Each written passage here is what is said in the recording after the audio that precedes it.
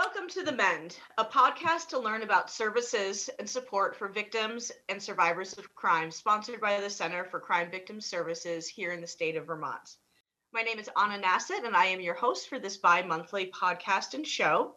And today on the show, we have Kylen, Veilleux, and Molly Milliken here from the program DIVAS. This show was created to take a deeper look at services, organizations, and concepts for victims and survivors of crime. We want to acknowledge our healing process and provide resources, not only in our state, but for other states as well. And, that can benefit anybody as they're beginning their healing journey or show you skills on how you can support others. And today we're going to have a really great conversation, kind of a little bit of a continuation of the conversation last week we had, looking at the program DIVAS, which works with incarcerated women here in the state of Vermont. As always, I like to begin with a trigger warning. Our goal is to create a safe place to discuss topics of healing, but within that, we occasionally tell our own stories, bring up sensitive subject matter, or talk about other subjects that might be triggering for some people. So I always ask people to listen at their own discretion. As I said, today I have Kylen, Veilleux, and Molly Milliken here to discuss DIVAS, which is the Discussing Intimate Violence and Assessing Support Program of the Vermont Network Against Domestic and Sexual Violence, also known as the Vermont Network. This program provides education support, advocacy, and re-entry assistance to individuals who are incarcerated and detained at the Chittenden Regional Correctional Facility under the program services contract with the Vermont Department of Corrections. DIVAS provides services in group and individual settings, coordinates supports from the Vermont Network member programs across the state, and collaborates with the Chittenden Regional Correctional Facility, also known as CRCF, administrators, case managers, and program providers. Today, to talk about DIVAS, I have Kylen and Molly. Kylen is a domestic and sexual violence advocate and former substance abuse case manager. She has been working with incarcerated women since 2017 and helping them get into the and working in the community to reduce the possibility of reincarceration and re-traumatization. Kylen's role as a transitional services coordinator is focused on serving CRCF residents coming out of incarceration to find permanent housing, basic needs, and connect community resources and other safe trauma-informed practices. And I'm very delighted to also have Molly Milliken here, who is one of two direct service coordinators at DIVAS. Her role is to provide emotional support, advocacy, education, and crisis intervention for survivors of domestic and sexual violence and human trafficking who are incarcerated at CRCF. She is working towards her master's in social work, which she'll finish up this year, and is completing her field placement with the Center for Crime Victim Services at DIVAS, working to improve services for survivors of human trafficking who are incarcerated. Thank you so much for being here today. Thank you for having us. Thank you for having us. Sorry, that was a long-winded opening. And I have to give a personal shout out. This is very special because I've known Molly since she was 10 years old and we reconnected a couple of years ago. So it's very cool to have her on the show. And I'm really excited to get to know you today, Kylen, as well.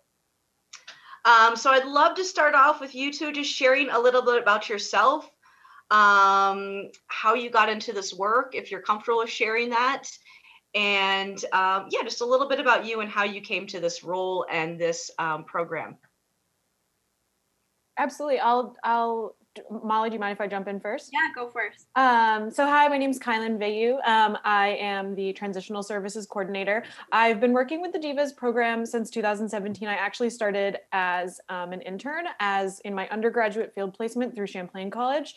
Kira Cryer, who now works for the Center for Crime Victim Services, was my supervisor. And I have just been so lucky to stay working in that facility ever since.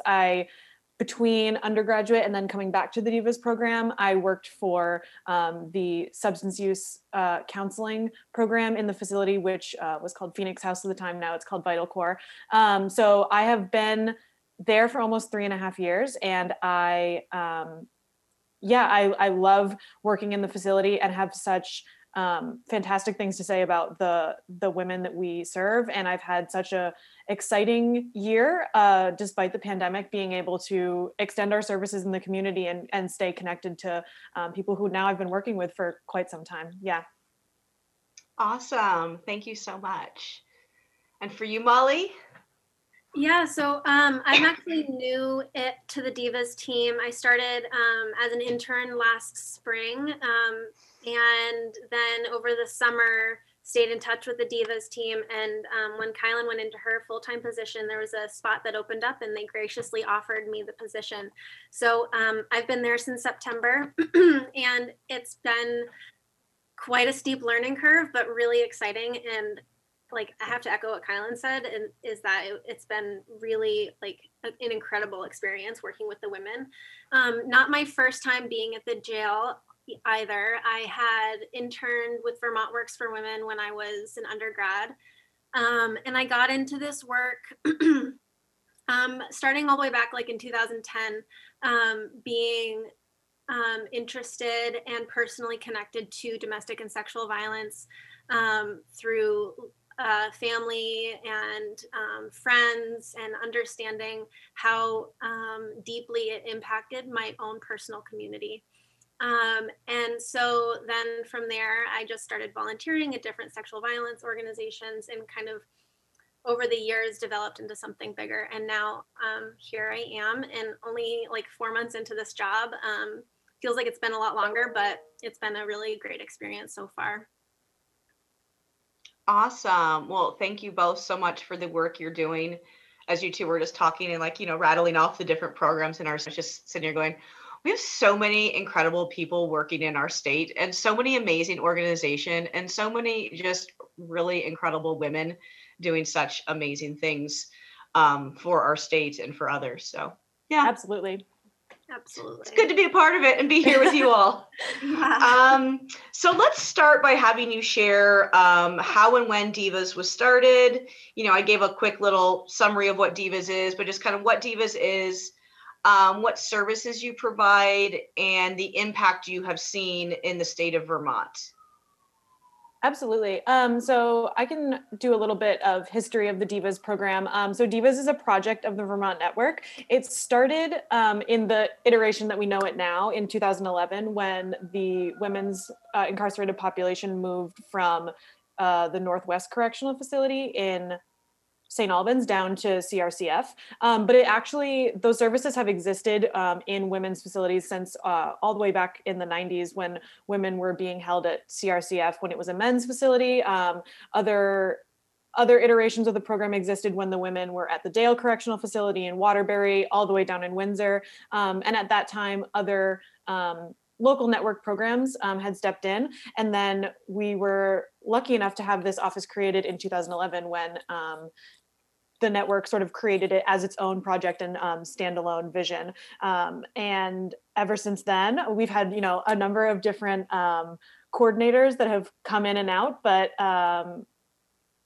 on a daily basis, our services, like you said, include group educational settings for people to understand, what domestic violence is, what sexual violence is, what human trafficking is, how it intersects with their life, the impact on your body and brain, and understanding how to navigate all of that trauma while also being incarcerated, which is incredibly challenging. We also offer one-on-one emotional support and a variety of different group settings as well. We have done yoga and art, and we've had guest speakers. We have done movies. We try to keep things as fresh as we can. It's definitely been a challenge because of COVID, but we also collaborate with all the other providers in the facility, the Kids Apart program, Vermont Works for Women, Mercy Connections, Vital Core, working with the caseworkers in release planning as well as safety planning, and trying to make sure that people have sort of the best opportunity for when they're leaving the correctional facility. Awesome. So doing whatever you can to help them really break the cycle that they're in and be set up to grow and thrive within our state. Yeah, Kylen, I'm hearing you like list all these things that we do, and like I know that we do those things because I do them every day at work, and I'm like, wow, that's a lot of stuff. Yeah, it's a lot. Are there programs like DIVAS in other states? That's a really good question. I actually was doing some research for this on that subject, and I wasn't able to find anything that sort of exists as its own standalone office. I had heard a little while ago that I know that DIVAS was the only program like us in New England. I'm not sure about other states, but what I would assume is that it sort of follows the same history that DIVAS has, that there might be a local agency that might hold groups or office hours. But from what I understand, as far as I'm aware, we're the only office like ours that I know of. Awesome. So hopefully you can be an inspiration to other states, as Absolutely. And we so often do here in Vermont. Yeah, absolutely. Yeah, trailblazing in so many ways. I also want to just make note of the fact that we only exist in the women's correctional facility as well, and that the other local network programs do have collaboration with men's facilities in all other parts of the state. Awesome. Yeah, so if you're from a different state listening, get this organization started up in your state. Can you share with us about working with incarcerated survivors and some of the data around incarcerated survivors? Absolutely. Yeah, go for it. Yeah, I was just gonna, just as an overview of understanding incarceration rates in Vermont, as of 2018, Vermont incarcerates people at a rate of 328 people per 100,000, which is less than half of the national average, which is fantastic, but we still incarcerate people at a really, really high rate just for the size of our population of the state as a whole.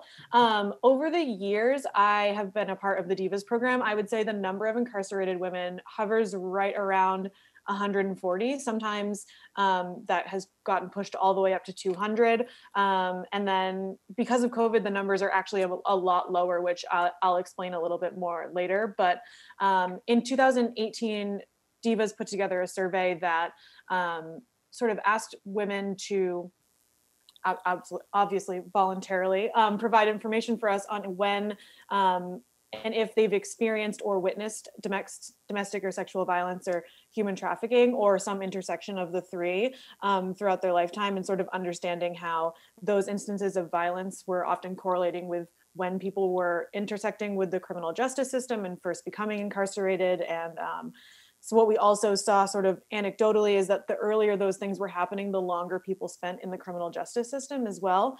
And from our data that we pulled, about our understanding is that about over 90% of the women who are incarcerated at CRCF have experienced or witnessed domestic or sexual violence or human trafficking or some combination of the three.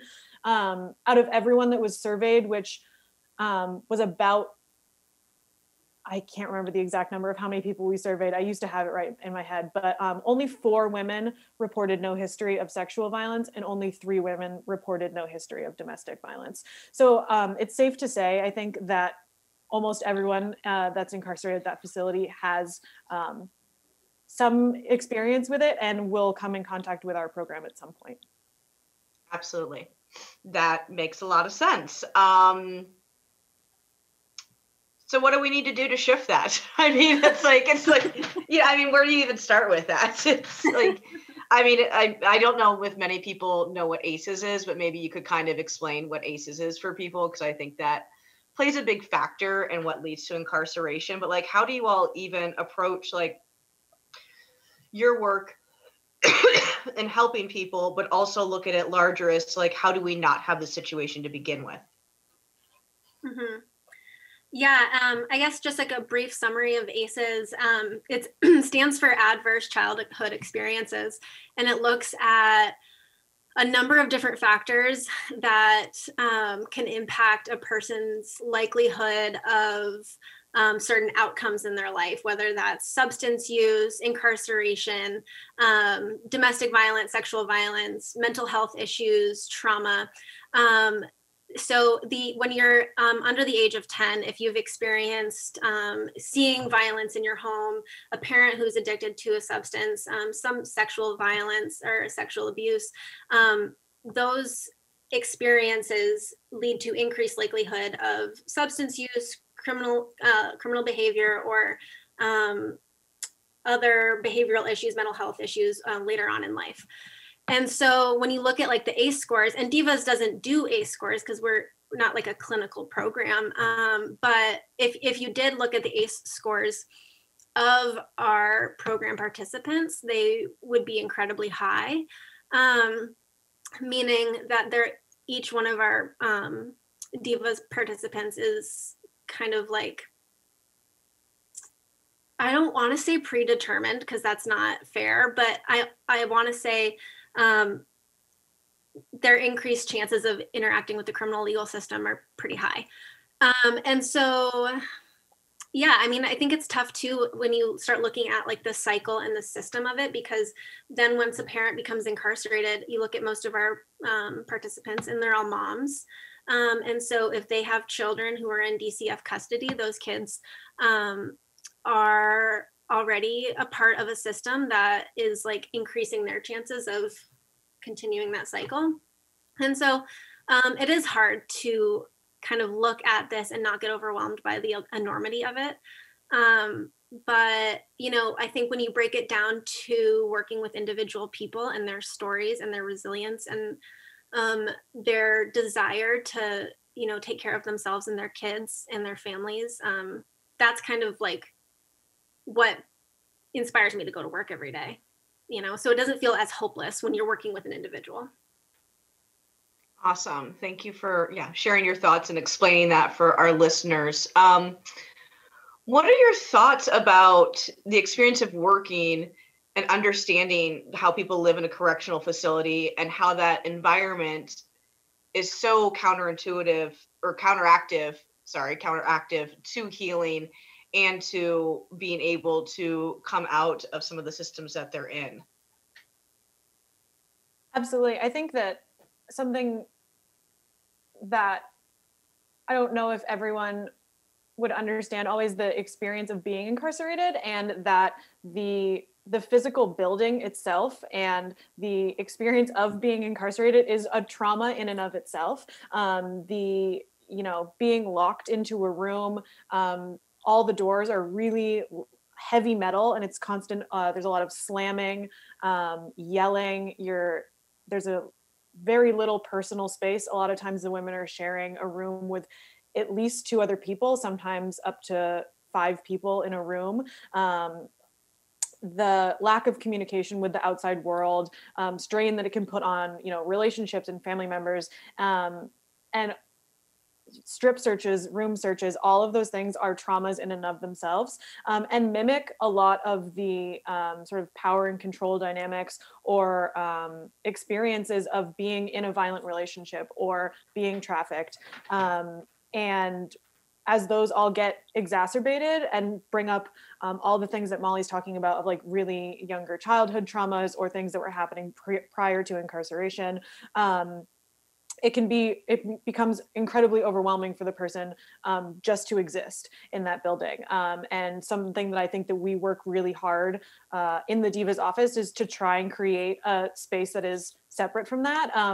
A lot of our like physical design of our office and, obviously body language, the way we interact with people is the sort of, I think, pause that people get from being in other parts of the building, being surrounded by other people, being triggered by other people who are going through something simultaneously. I think all of that is how we try to counteract that, those other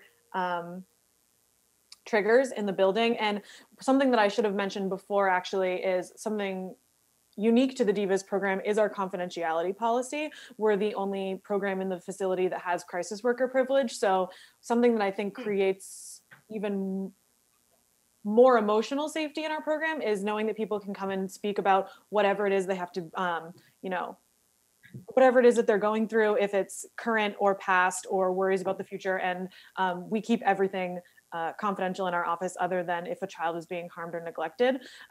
So I think it's sort of well known that if you're experiencing all of these simultaneous traumas, that we sort of can be a space to to have a pause from it and have someone who listens and sees you as a person outside of being an inmate or a number or another incarcerated person in the building. Awesome. Yeah. And I would love to add to that too. I think it's part of kind of the experience for folks being incarcerated is also the locality of the prison itself. I think it's like, a lot of people don't realize that the prison is right smack in South Burlington, right off of Route 7, behind Shaw's and Walgreens. And it's just like the physical infrastructure of the building is kind of right in the like regular flow of everyone else's daily lives. And it's not really removed.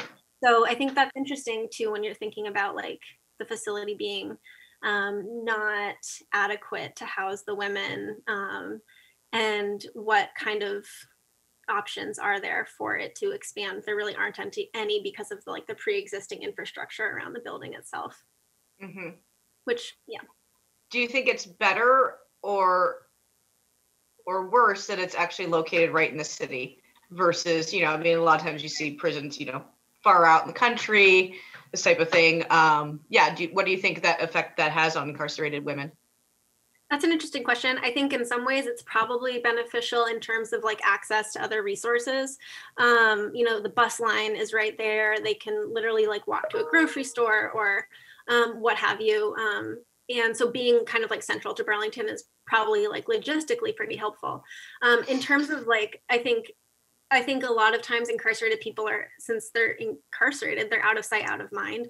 And it just kind of speaks to the fact that we don't necessarily, as Burlingtonians, we don't really notice that the prison is right there. And it is just a bunch of people who are incarcerated, whose lives have been dramatically and forever changed, are living right there. Mm-hmm. Yeah, that's really true. And I'm glad you shared the location of it because I'll be honest, I didn't know. I don't spend a lot of time in Burlington, but I think that is for a lot of people, they don't recognize that. And so it's not part of their radar. They don't have to think about it. But we really should be thinking of all of these people. So thank you. And that it's thank you for saying that, Molly. It sparked my point of, it's also interesting that it is the only women's correctional facility and it's located in this one little corner of the state, which can be really challenging for family members, with visitation and trying to get kids up to see their moms and things like that. It's really centrally located to a lot of resources, which is fantastic, but it's really far away from Bennington or from Brattleboro or people coming all the way from the Northeast Kingdom where that sort of transportation and things are not as accessible to get to visiting a loved one. Absolutely. That's a really good point. We might be a small state, but I don't know about y'all, but how often do we actually go down to Brattleboro or Bennington? Never. Yeah. Yeah. And even in the work that we do before the pandemic, if we were at a conference, there's rarely people from down south that come up because it is, there is a logistical challenge to that. And especially like you said, when it comes to transportation, that's a really good point. So thank you for making that. Mm-hmm. One thing I was really interested to talk about was the trauma to prison pipeline. We started to touch in on that. And so could we just kind of talk about how the trauma to prison pipeline kind of creates this revolving door for incarceration for women?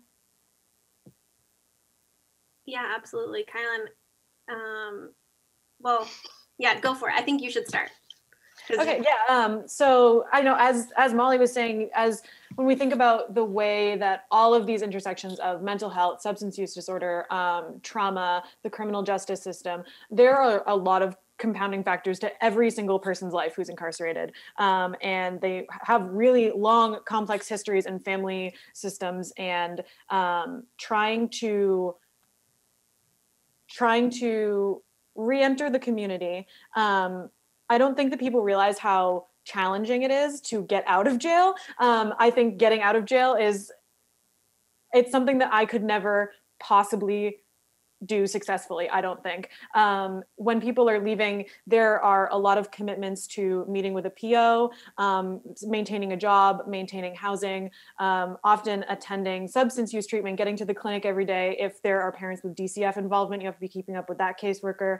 Sometimes you're expected to be in therapy. All the while you're trying to get a job, keep paying rent, rebuild relationships with your family. And then compartmentalizing this massive trauma that you had in your life of having been incarcerated and locked away for however long. And trying to keep up with all of those responsibilities, with the alternative hanging over your head of going back to a prison, if you're unable to keep up with even one of those, is enough to trigger someone into this fight or flight response that we always talk about, that it can become so overwhelming to try and sort of rebuild your life that it becomes impossible. And then when people re-enter the criminal justice system, those relationships with family are strained again, you're re-traumatized because you're re-entering the facility. Whatever was happening before is not gone, and it will still be there the next time that you have to get out, possibly with, maybe you were charged with something new. And just the way that all these factors build on each other, the longer people spend in this system, my heart breaks that it's really hard to see people escape it after a certain point. There are people that DIVAS has been working with, not in just my time being there, but I mean, for like 15 years, there are people that I, connect with, and it'll be the first time that I've seen them, but they've been to every other correctional facility in the state and just struggle with getting basic needs met. And that's something that all of those intersections and ACE scores ends up, I feel like, setting people up for failure. Absolutely. Yeah. I mean, as you were listing off everything that people had to do, I mean, my head was thinking, well, that's a full-time job as it is. And then you're like, and they have to get a job too. I'm like, it really is just setting them up to repeat that. Absolutely. And when we think about how, like, I struggle some days just to like get myself up and to work on time, and I don't have any of those responsibilities on top of it. And if I'm late for something, I'm not going to be incarcerated for it. And like, that's a real possibility for some people. Absolutely. Yeah. I mean, I think we all do that, and we're all working from home right now. Absolutely. I mean, that's what I was going to say is, like, I think too, if you're not involved in that, that cycle or that system, that revolving door, you're not going to be under the microscope in the same way. And so your freedom to mess up is a lot more. And yeah, I think also, it's important when we're talking about the, I just lost my train of thought. Like the, Kylen, you should just jump back in. That's okay. I was going to say, and something that there is research that I won't pretend to quote because I don't know it off the top of my head. But what we know is that when the brain is traumatized in that way, your memory can be impacted. Prioritization is not the same. If people are freezing and dissociating and sort of having these trauma responses as they're trying to do all this stuff, and it looks like they're just doing nothing, or, they missed an appointment because they didn't write it down because they were triggered by something that they just saw in the community. All of these sort of like behavioral, I'm putting air quotes around that, behavioral issues that we think are stemming from, criminal behavior or, quote unquote laziness or an unwillingness to engage with the community is oftentimes really not the case. And it's people who are, like I said, just struggling to get their basic needs met and not return to the correctional facility. Okay, you got it. That's what I was going to say. I lost my train of thought. But yeah, I mean, a lot of these things, these trauma responses can just come off as behavioral issues, which is so, is something that can be like so misunderstood frequently. Absolutely. I mean, that's something I actually talk about that a lot when I'm presenting. And that's for like, from a victim of crime perspective, I talk about like, understanding like your coworkers and stuff like that, like, if they're missing a lot of work or they're super distracted or, they're, they can't figure things out. Like there might be something else going on there. They're not just lazy. Mm-hmm. That's not for everyone, but definitely for myself. Like I've had to really learn that. And like, oh yeah, I'm not okay. all right, that makes sense now. Like, that's why I am behaving in this way, or that's why I need to function in this way. But like you said, I don't have to go to all of these meetings and appointments, and if I don't, go back to jail. And I'm very fortunate within that. Yeah, absolutely. And I think, all of us are so lucky to, if I'm struggling with something like that, I have people and coworkers that I can lean on where I go, I'm going to check out, I'm going to take a mental health day. And that's not an option for people who are on supervision. Yeah. And the other thing I'll say too is that this isn't kind of like the trauma to prison pipeline that you're talking about, Anna, is not, the event of one traumatic event in somebody's life and then they go to jail because of the results of that traumatic event. This is a lifetime of traumatic events, starting often from the ages, like very, very, very young ages. So that is a cumulative effect. And what we might think of as something that is the most traumatic event to have happened to somebody might not be what they think is the most traumatic event. And that just builds and builds and builds throughout their lifetime, the compounding mental health issues that come with each of those traumatic events. And then the substance use potentially on top of that to cope with all of the trauma. And that's what can lead to like gender survival crimes like sex work, or trying to, you're not able to work, you're not able to support your family in a way. So you're, finding other ways to meet your basic needs. Mm-hmm.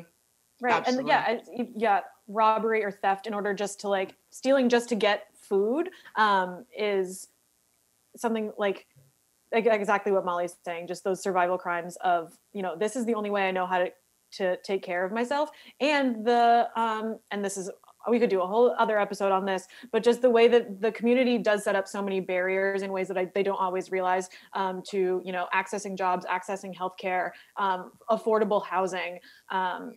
The state, as we know, there is just a lack of housing in general. There is not the physical infrastructure for people to be living somewhere outside of that's financially accessible to them, which is how a lot of these cycles get perpetuated.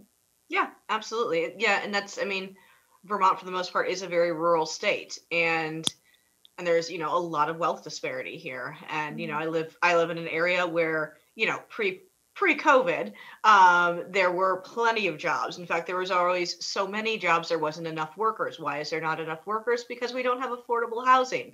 Why don't we have affordable housing? Because it's an extremely wealthy area. And there aren't really services to get people to the grocery store and all of these things. We do have a lot of good services in my area, but you quickly see how the community is not set up. Mm-hmm. Absolutely. Yeah. We could do another show on that. Maybe we will. Totally switching gears. I do want to talk to you all a little bit about, the report that was released detailing the sexual assault history at the Chittenden Regional Correctional Facility. What is your response to that report? If you could tell people a little bit about it. Amy Messier talked a little bit about it last week as well. So if you could just kind of share with us your thoughts on that and how you all have responded as an organization and what needs to be done. Absolutely. So for anyone who doesn't know, there was an investigation, a third-party investigation following an article that came out in the 7 days about sexual misconduct within the facility, and sort of a really long history of some pretty egregious things that were happening both in the facility and in the field with people who were on supervision. I think our work has and continues to support survivors in and out of the facility. What that looks like for us is that we have a trauma-informed practice and a victim-centered approach, and we use the empowerment model to have our service users guide all of our actions. We follow their lead on any sort of advocacy or support that they want, and follow their lead on how they want that to unfold. I think the DIVAS team is really excited to see these recommendations and hopes that the department finds a way to implement them in a way that does serve survivors first and foremost. And I think the other thing I'll say is just that we are a really small office, Molly and I, and our other co-coordinator, Tom, and our administrative coordinator, Honora. The four of us run basically a statewide program sometimes. So it can feel really small in such a bigger system. But I think we've been really adaptable and flexible to changes before. And I'm looking forward to new sort of systematic implementations to find new ways to support survivors in a way that maybe our office doesn't feel like the only place that they feel heard and seen, and that they can feel safe in a building and a system that is really not built for survivors.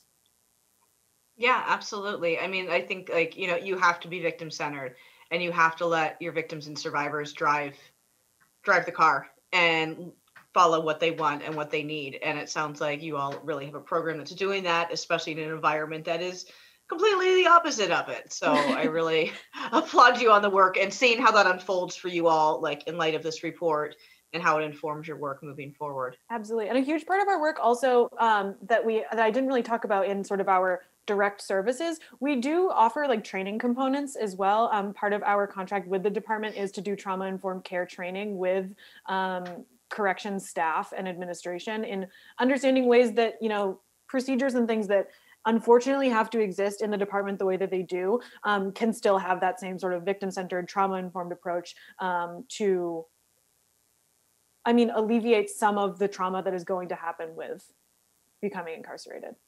Absolutely. That's awesome. As we're starting to wind down, I did really just was curious, you know, can you share the impact of COVID-19 and the pandemic on your work? You know, Molly, you just joined during this. So like it's a lot. So how it's affected your work and the impact on survivors of violence at the Chittenden facility. Yeah, I mean, I guess my normal is kind of operating in a pandemic, which is interesting.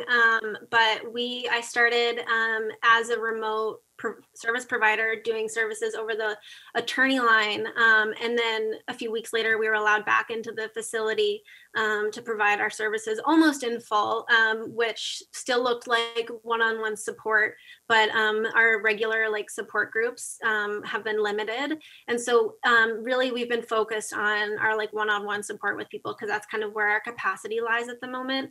But we have been kind of in and out of the facility dependent on COVID since September, now been out twice. So that definitely comes with challenges, especially now we don't have access to the attorney line. So we're coming up with like creative ways to get in touch with people and maintain like some semblance of support if we do have to leave again.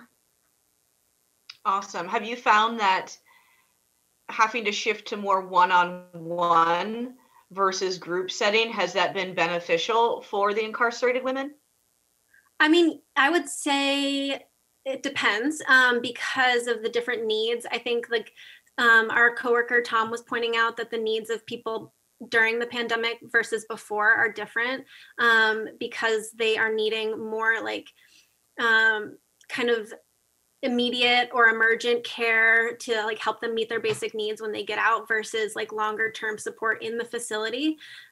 So in a way, it's actually been kind of helps them meet their needs at that time. Okay. Mm-hmm. Absolutely. And Molly has done such an incredible job coming on in the pandemic and being able to pivot sometimes on like a moment's notice to entirely changing the way things operate in the facility. It's been a very challenging year for us. I'm trying to find ways to support people in a confidential way as well. Something that has been, I guess, a plus out of, like I said, I don't want to sound like we're capitalizing on a pandemic at all, but we were given the opportunity over the summer through, what was that? Silver lining. Yes. Yeah. We were given the opportunity to work with a HOP grant that allowed our services to exist in the community, sort of backtracking with everyone who was released right at the beginning of the pandemic. In March, we saw about half the facility released in a number of weeks, which is fantastic because, you know, COVID in such a small confined space like that could have been really, really detrimental.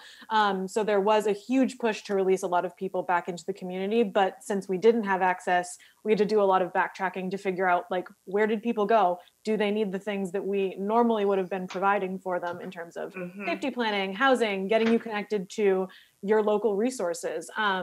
And since then, through some more CARES Act funding, I actually have been working full-time in the community instead, staying connected with people who have been released, are coming up on releases, which I have been so grateful for. It is something that I have felt really strongly about in this program for a long time, that connection that you make with someone in the facility and like the relationship building that we do with our service users doesn't have to just end when they leave. And I think we do a lot of work to build like trustworthiness and safety in the relationships that we have with people. And I think just having someone in the community that they know that they can call and rely on, and I'm still confidential, and that the whole DIVAS team is still backing them even once they're not in the facility anymore. Awesome. Yeah, I mean, that's kind of the interesting thing is it's like the silver lining is it's amazing that half of the women were released. It's great. These things that would never have happened before, like the swiftness of how we've had to just navigate and pivot is really amazing, especially like in our work where things can take a really long time to get change and implement new things. It's like, okay, we're just doing it. Has been really amazing. So I applaud you all just in, how you've been able to roll with that and really serve people. Thank you. Yeah. So we're kind of winding down here. I told you the time would go really fast. Is there anything else you two would like to share today that you feel like we haven't covered? I think we covered a lot. I think I kind of said a lot of the things that I was hoping to talk about, but I think just something that I always want to come back to is I think we can lose track of the fact that when people are incarcerated, they are still people. They have full, complex, interesting, important lives. Their parents, their grandmothers, their friends, and we can have this belief, that they committed a crime, that they did this thing that is, bad according to society and our norms.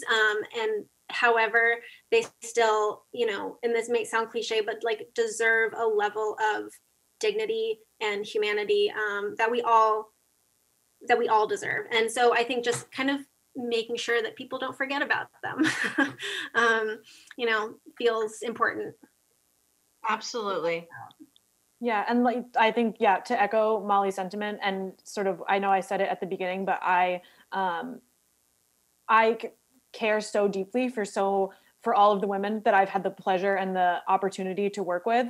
And they are funny and kind and joyful and are very talented artists and poets and have so much more than I think that stigmatization of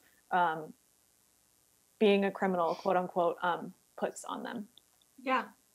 They're human just like us. We're all humans. We're humans just like them. That's the thing is, we really, I think that it's really important to realize that and not play into that stigma and realize that there's people all around us who are needing help and needing services and needing just to feel cared for and loved, to shift the cycles. Absolutely. So thank you. And I do want to end on a positive note, but I just think if there was something I could plug, just a plea, I think, for accessible long-term trauma care to address these cycles is sort of, I see it as so necessary for our state and something that exists in so many little pockets, but sort of making that the forefront of care, I think, for these women is so important. And it's been a really challenging couple of weeks for the DIVAS program. We, a number of women who were incarcerated this past year, unfortunately have passed away, and sort of processing, what that means for us as a state and what communities can be providing for people so that never has to happen for someone leaving incarceration again. Absolutely. Thank you. And I couldn't agree more. long-term trauma care Absolutely. Yeah, just come on. We need to do that. So yeah, thank you. And I'm so sorry for your loss. Yeah, that's a lot to process. And I know that you all will keep doing the incredible work you're doing to help prevent that in the future. So yeah, thank you. So it's been my joy to have Kylen Veilleux and Molly Milliken here today. Thank you so much for being here to share with us about DIVAS. If you would like to get a hold of them or have any questions, you can email them divas@vtnetwork.org. I always like to close the show with like just a positive sentence or like thought from each of you. Do you have something you'd like to share as kind of a parting note? Oh my gosh, I feel so put on the spot. I sent you the script. I think just going back to that sentiment that like we are all community members, and it is my joy and my honor to be able to serve the women in essentially their temporary home. Like they welcome us into their lives every day, and I will always feel grateful for that. Mm-hmm. Awesome. Thank you. Yeah. I also want to say, I feel really lucky to work with them and hear their stories, and pretty honored that they are willing to share with me and trust in me. And that feels like a privilege. So. Awesome. Well, I can see why they do. You all are both just so wonderful and gracious to be here and share all that you're doing. So thank you so much for joining us. And for everyone listening, if you have any questions or thoughts, you can always email me, anna@standupresources.com. That does it for this week. I'm your host, Anna Nassett, on the Mend.